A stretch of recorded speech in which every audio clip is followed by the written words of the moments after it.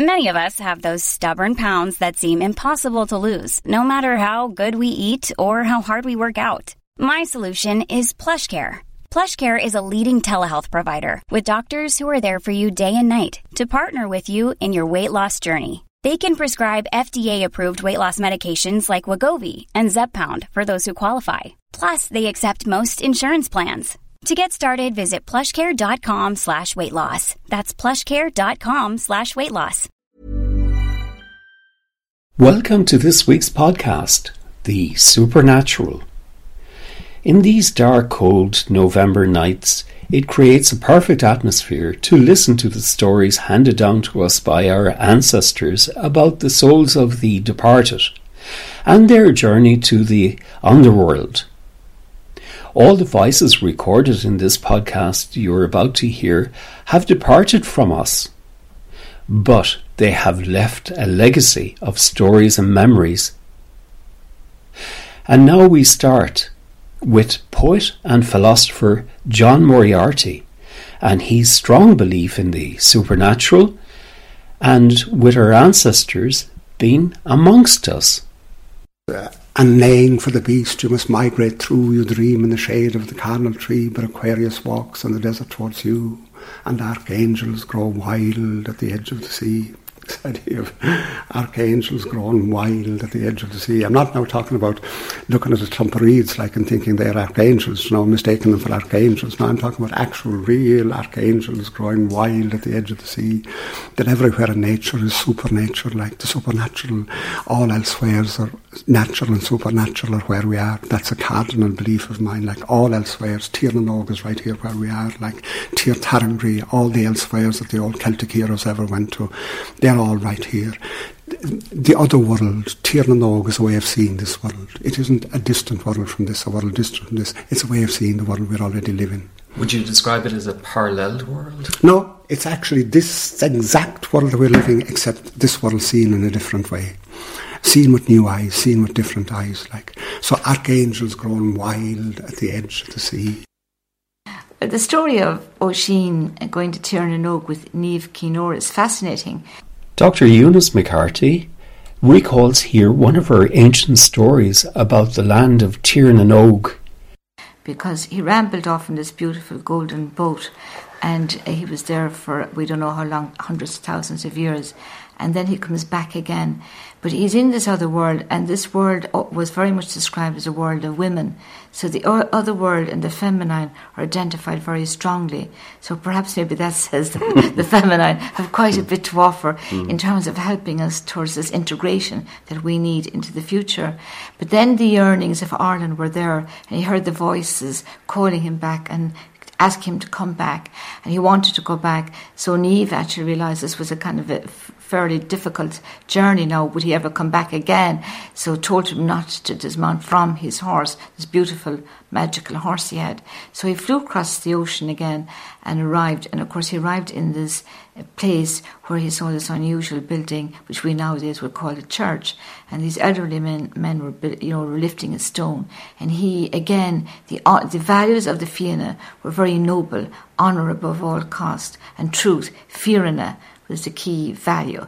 So therefore he would always help elderly people lifting heavy stones. He bent down, but the stirrup of his horse broke, so he fell off, and suddenly he was transformed into the age that he was, we'll say hundreds of years older, and he had now met Christianity.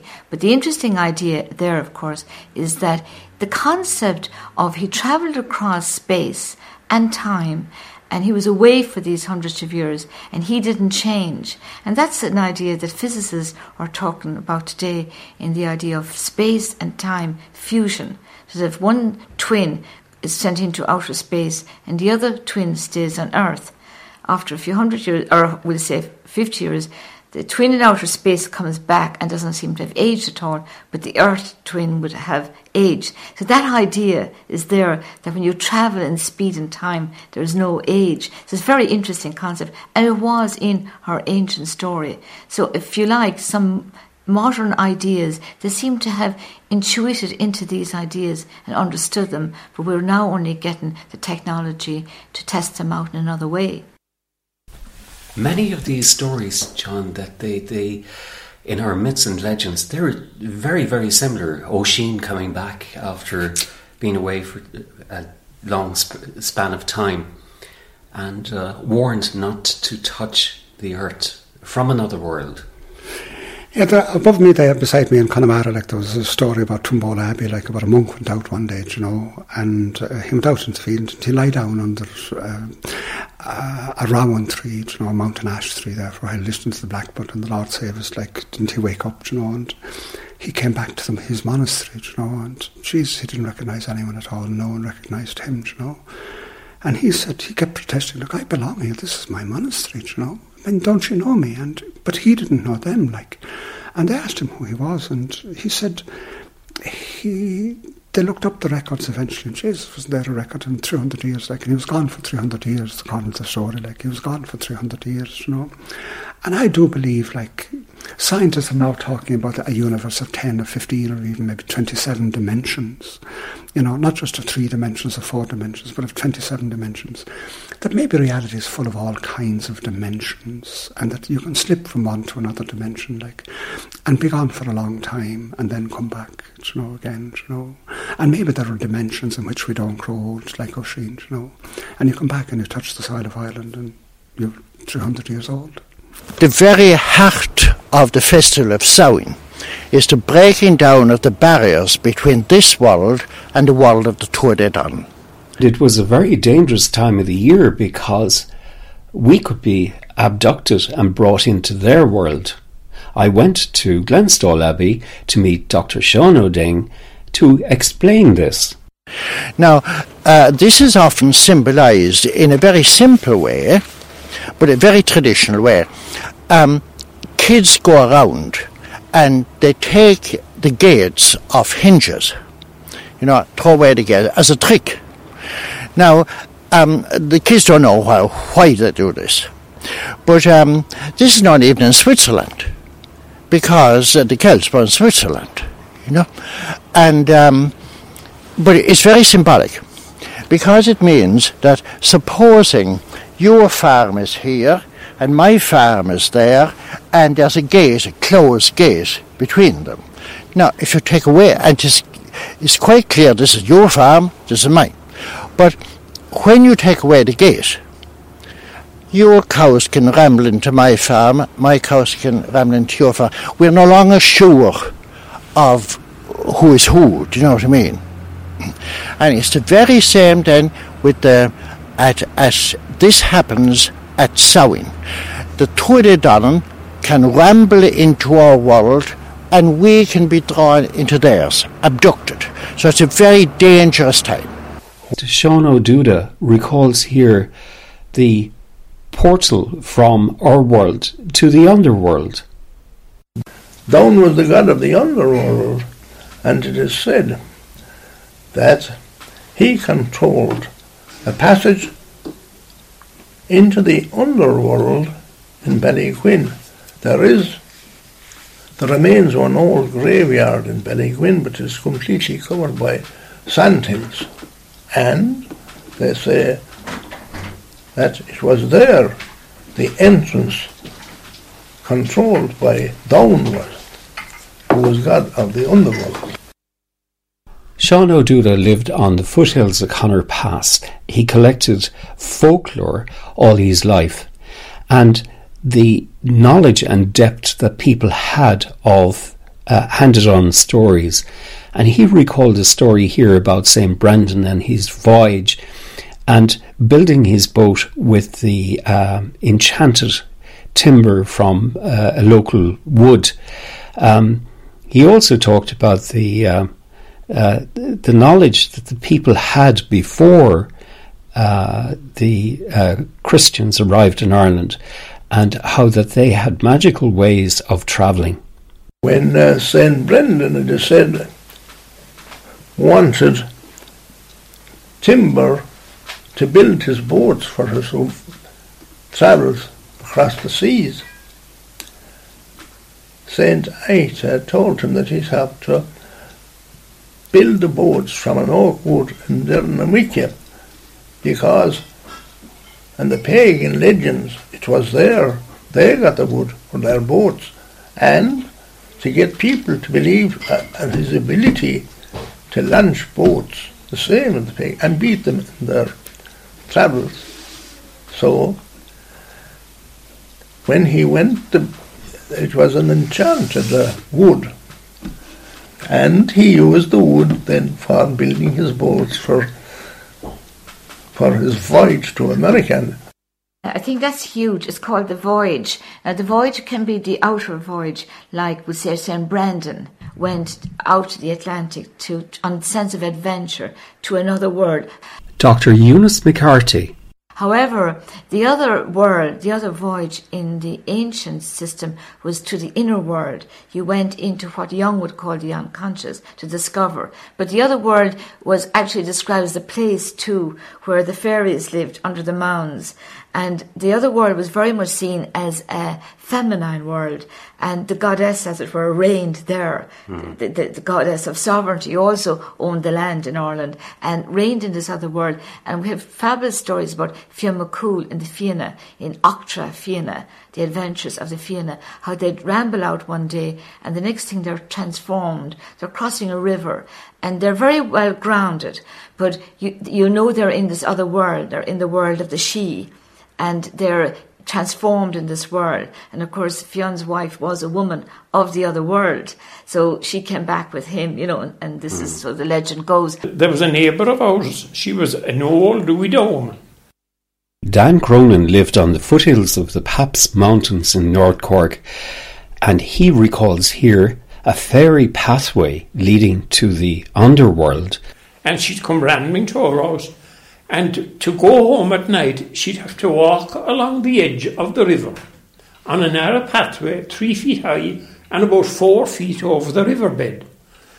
And if it were late, he'd convey her past that fear and she'd fall off. She were old. But they said she was with the fairies. And she often said to him, when they'd be going towards this path, move sideways, let him pass. And he continues with another story about a young woman being abducted and brought to that other world. And I heard of a girl that was going through the same inch, walking of a summer's day with a silk scarf around her neck. And a she-ghia, a fairy wind, came and it took the scarf from around her neck. She was a beautiful, blonde, healthy girl.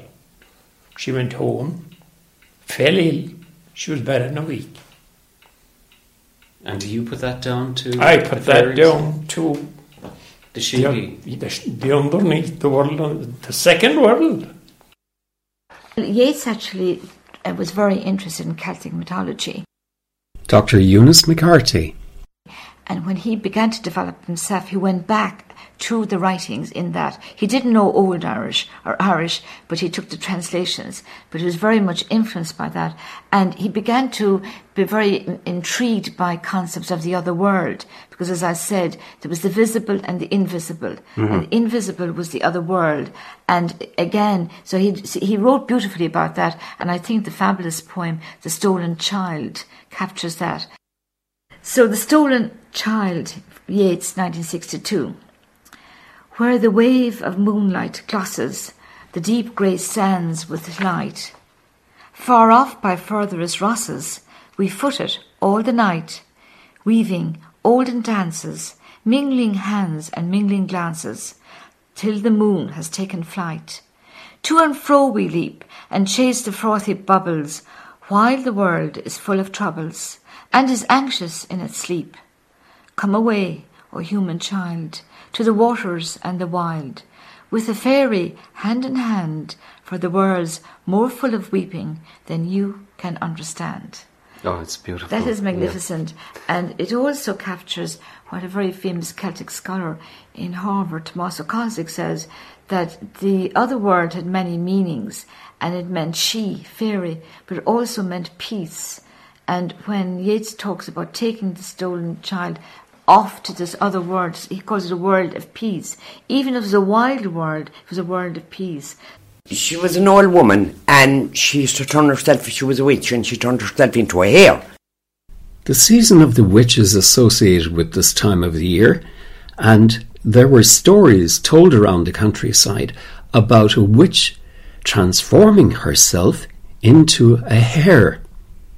Nancy Flynn from Aircourt in East Galway told me this story. And she used to go out and suck the cows. How do you mean suck the cows now? She used to suck the tits like the hare, like a calf.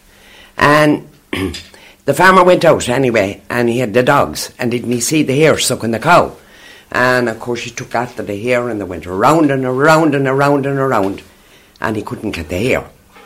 But he went into the house like that she was out of, and her legs was all tore, they were all bleeding and everything. And Mickey, she said that was a great hunt. Say it was the truth.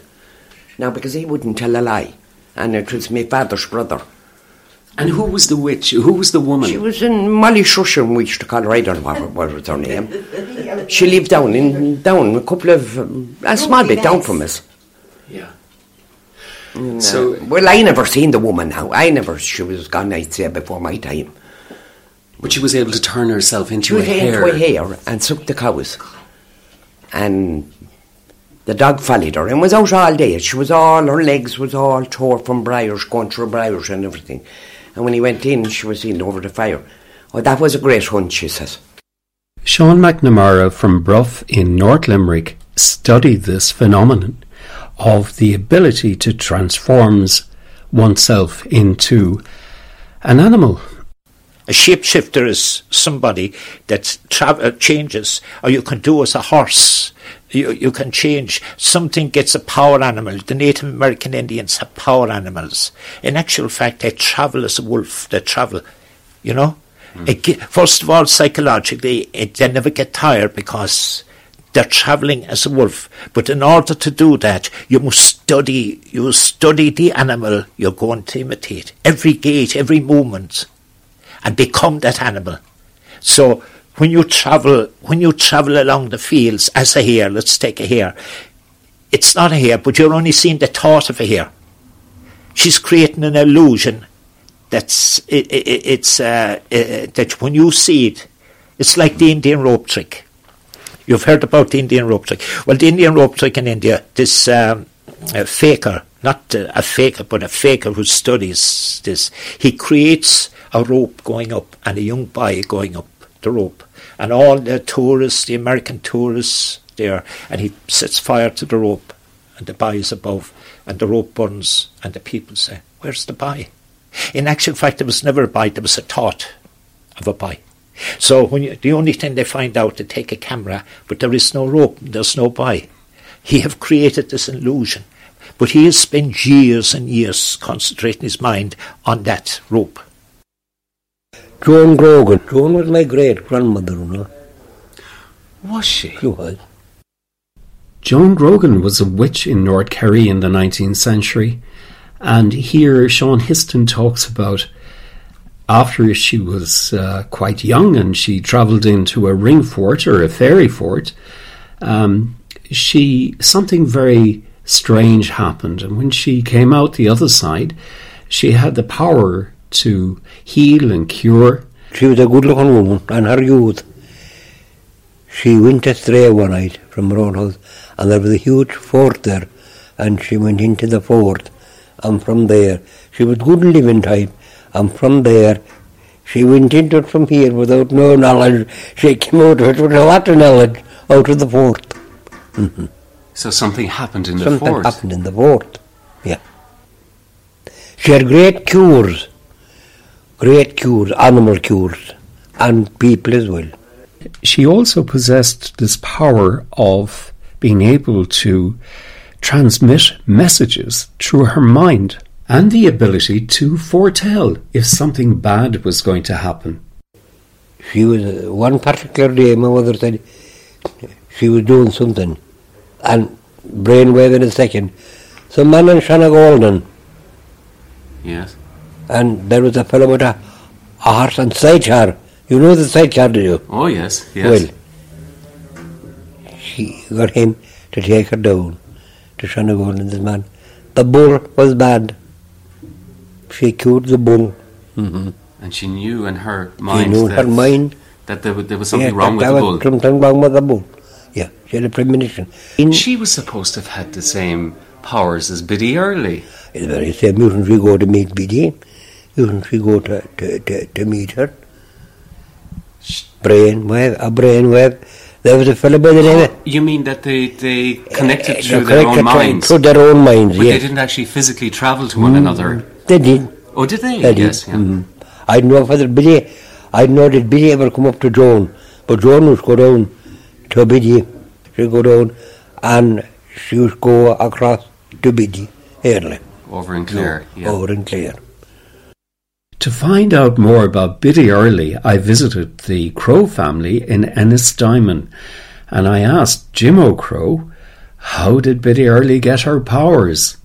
What I heard about her was anyway, that I think she was an orphan girl, and she was working for a farmer, and she was very badly treated, and she got very sick, so she was going to die. And this woman came to her in the middle of the night, and she said she wasn't going to die, and she gave her this gift.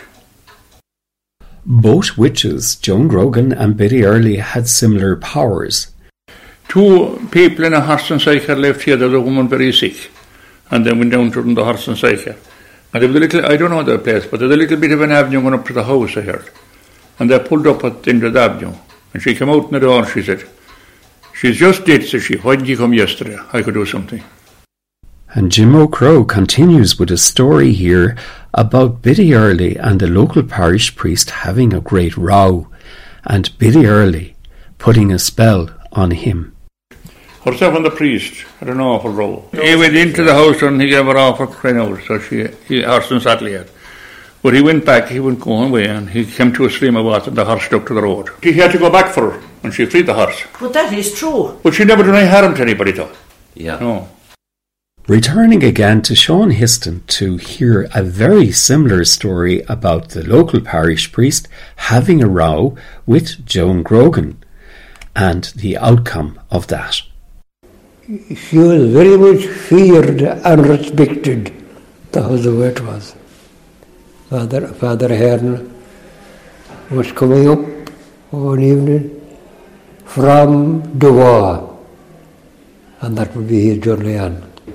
But she said at one time they had a terrible battle at one time, and she said, "Mind yourself, don't curse me at all. Beware," she said, "of yourself and your horse. And beware of yourself," she said, "on our road." Beware of that road," she said.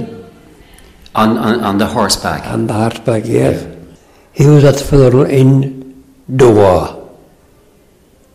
And coming up the road, there above the cross, fell off of the horse and did him. My goodness. He met his fate at the pool one. Another supernatural visitor from the other world was the Banshee.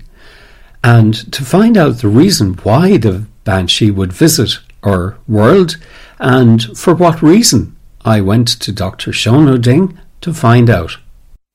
Well, they can appear as humans when they like. And a very good example, for instance, is the one we're fairly familiar with, the Banshee. The Banshee is one of the Tuatha Dé Danann, or the Aes She. The people are called Aes She. The people of the She is the sacred hill, the hollow hills. So the Banshee then is the woman of the sacred hill. She is a supernatural woman. Now, whenever she likes, she can make herself visible, especially in the case of a funeral of or before the funeral, the death of an aristocratic family. People like the O'Briens, for instance, the Banshee Evil of County Clare, Evil na Carrigaléha, she will cry, lament, when one of the O'Briens dies, because they were the kingly family of all this area, you know. And in Cork, for instance, Clearna Cleana is a favourite banshee in Cork. And she would the O'Keefes. Cleana is the banshee of the O'Keefes. And she cries when O'Keefe dies, because they were the kings of North Cork. From Fermoy over to Kilney-Creve. Yes, it was about the night that Danjo's mother died. And from North Cork, Peggy O'Keefe had the experience of hearing the banshee come and knock at the door. Earlier that evening, I heard a knock at the door. I went to the door, but there wasn't anybody there. Then we had tea, and I got the children ready for bed and said our rosary, and we went back upstairs to put them to bed. And our eldest girl, Catherine, ran in to see her grandmother before she'd go to bed, and she came out and she said, Mammy, there's something wrong with Nana. So I went in, and Nana was dead. After that, we contacted the cousins and all the relations, and the neighbours came, and we got ready for the wake. And around 2 o'clock that night, I was coming downstairs, and I heard Danjo's cousin saying that at 8:30 they were sitting by their fire in Rathmore, in their home, and there was a knock at his front door. He went to the door. No, there wasn't anybody there. So later, somebody came to tell him that his aunt was dead. So that, when I heard this, I said, oh my goodness, I heard the same knock, possibly at the same time. On a cold winter's night, I travelled to a remote cottage high in the hills of West Limerick near Mount Collins to visit Dennis Broderick. We sat around an open hearth with a burning fire, and there he told me a story that his grandmother had passed on to him. The baby of the house cried during the night anyway, and the child's mother told the servant girl to get up and to warm a saucepan of milk, like a panny of milk. That's what I was called, the little tin. And she done what she was told. She got the milk and she started warming it in front of the open fire. She pulled out the red seed and was warming the milk, and there the little glare of light come out of a bit of timber that lit up on the fire, and she saw the legs of the little hanging down by the side of the hob, and she looked up, and there was a little man sitting with the same kind of clothes on him and bonnet and all. Where was this? This little man was sitting on the hob. Was he? That was like there now beside your fire. That's right. The same idea. Same idea.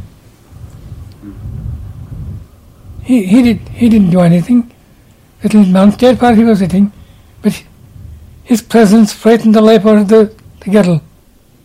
She ran for the room and went inside into the bed where the married couple were the owners of the house. And it rested at that time. He was never again seen? He wasn't, but that was supposed to be a kind of a haunted area down there. Maybe you heard it. No, I didn't hear it. Was there a ring fort nearby? There was. Yeah. There was indeed. We lived in a magical world with the Druids before Christianity arrived on these islands. Yeah, and I believe I mean, you see, they wouldn't use the word magic. The word magic is a totally debased word. Like, they had Driacht. You could Druidheacht, that's how I'd spell it, not DRA for the OICHT, as in Dri, Druidh, as in Druid, like.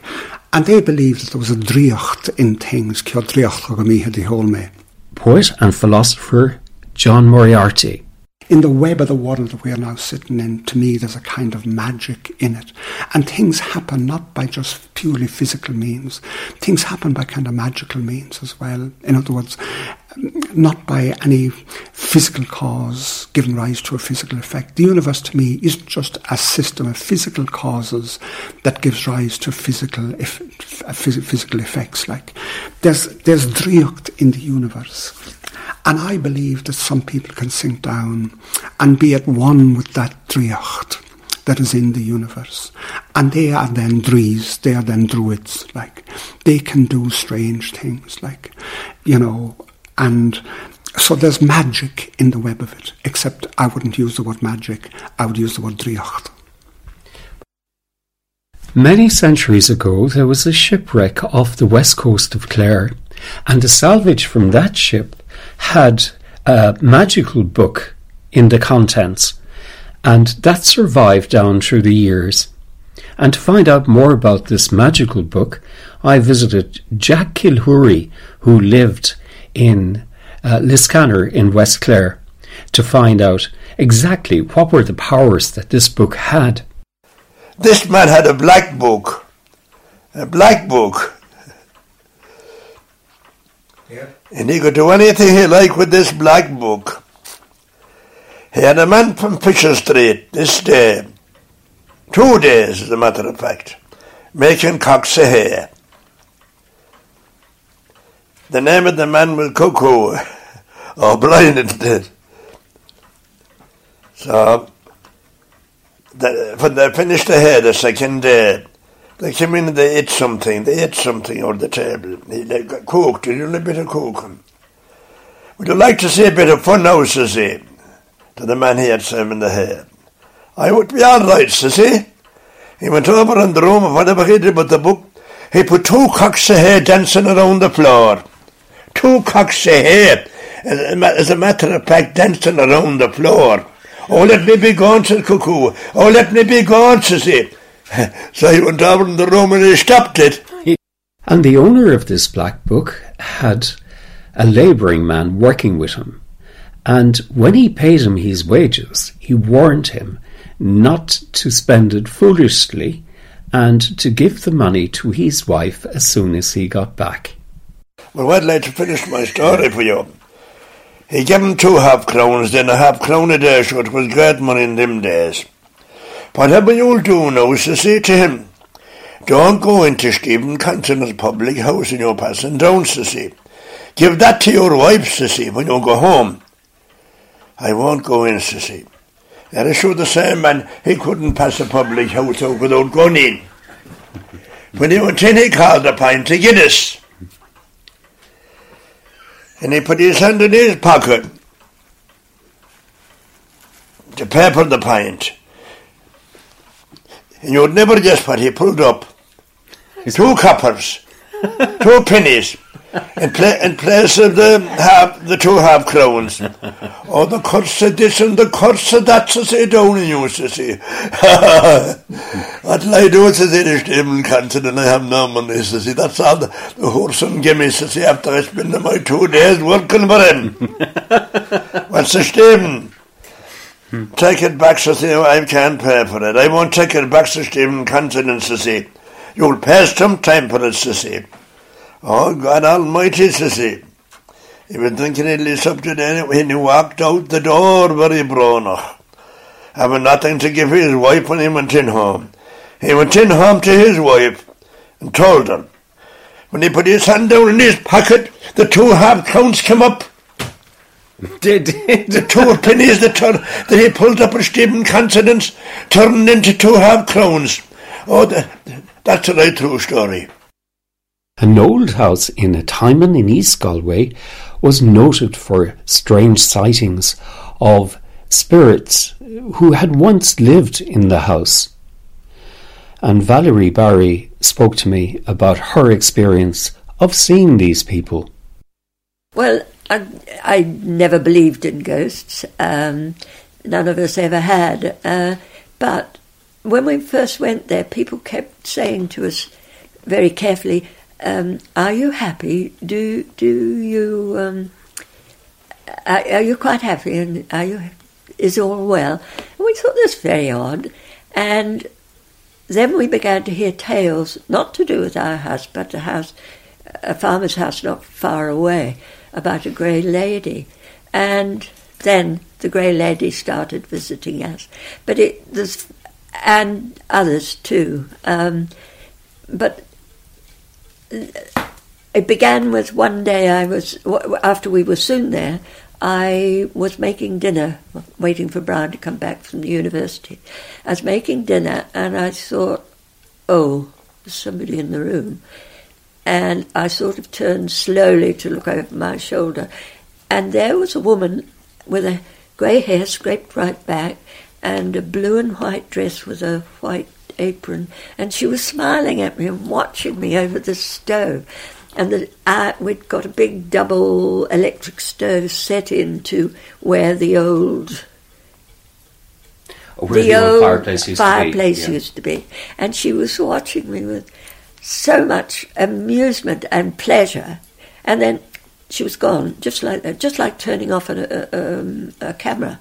And I didn't say anything to anybody. And then not so long after that, I was out gardening, and again I thought, oh, somebody here. And I turned around.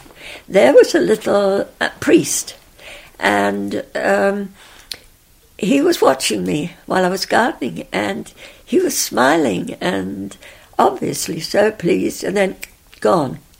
I could see all his priestly things. So I said to the woman who helped me, I said, because it had been a dower house originally, and then it had passed to the church. And I said, was there ever a priest died in this house?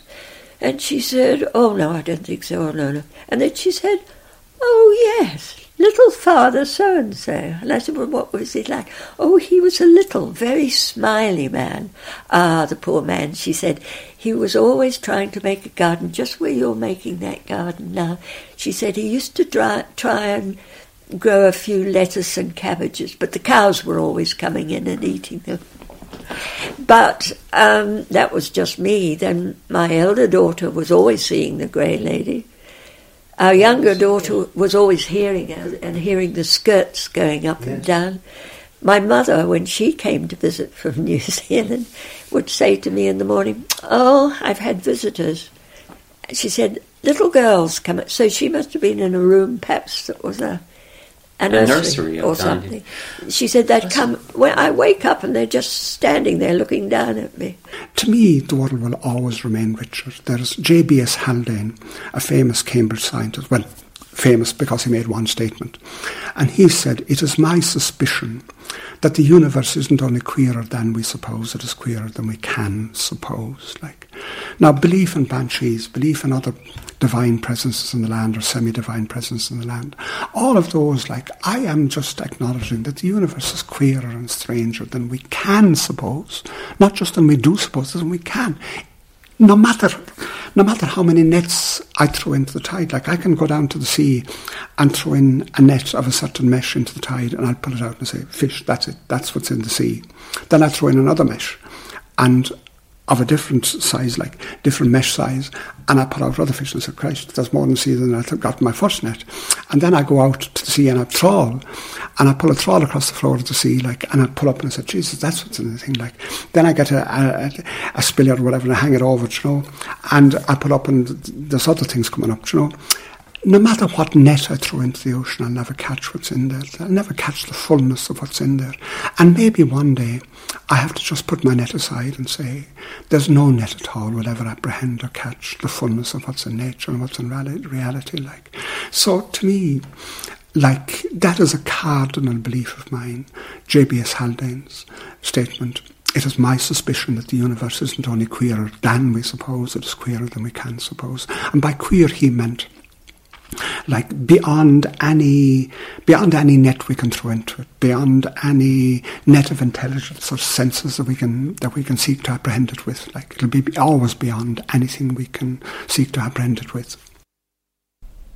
Well, we've come to the end of this week's podcast, The Supernatural. If you enjoyed listening to the sound clips in this week's podcast, you can access the full interviews by going to our website, that's irishlifeandlore.com. My name is Maurice O'Keefe, and I look forward again to your company next week. Here's a cool fact. A crocodile can't stick out its tongue. Another cool fact, you can get short-term health insurance for a month or just under a year in some states.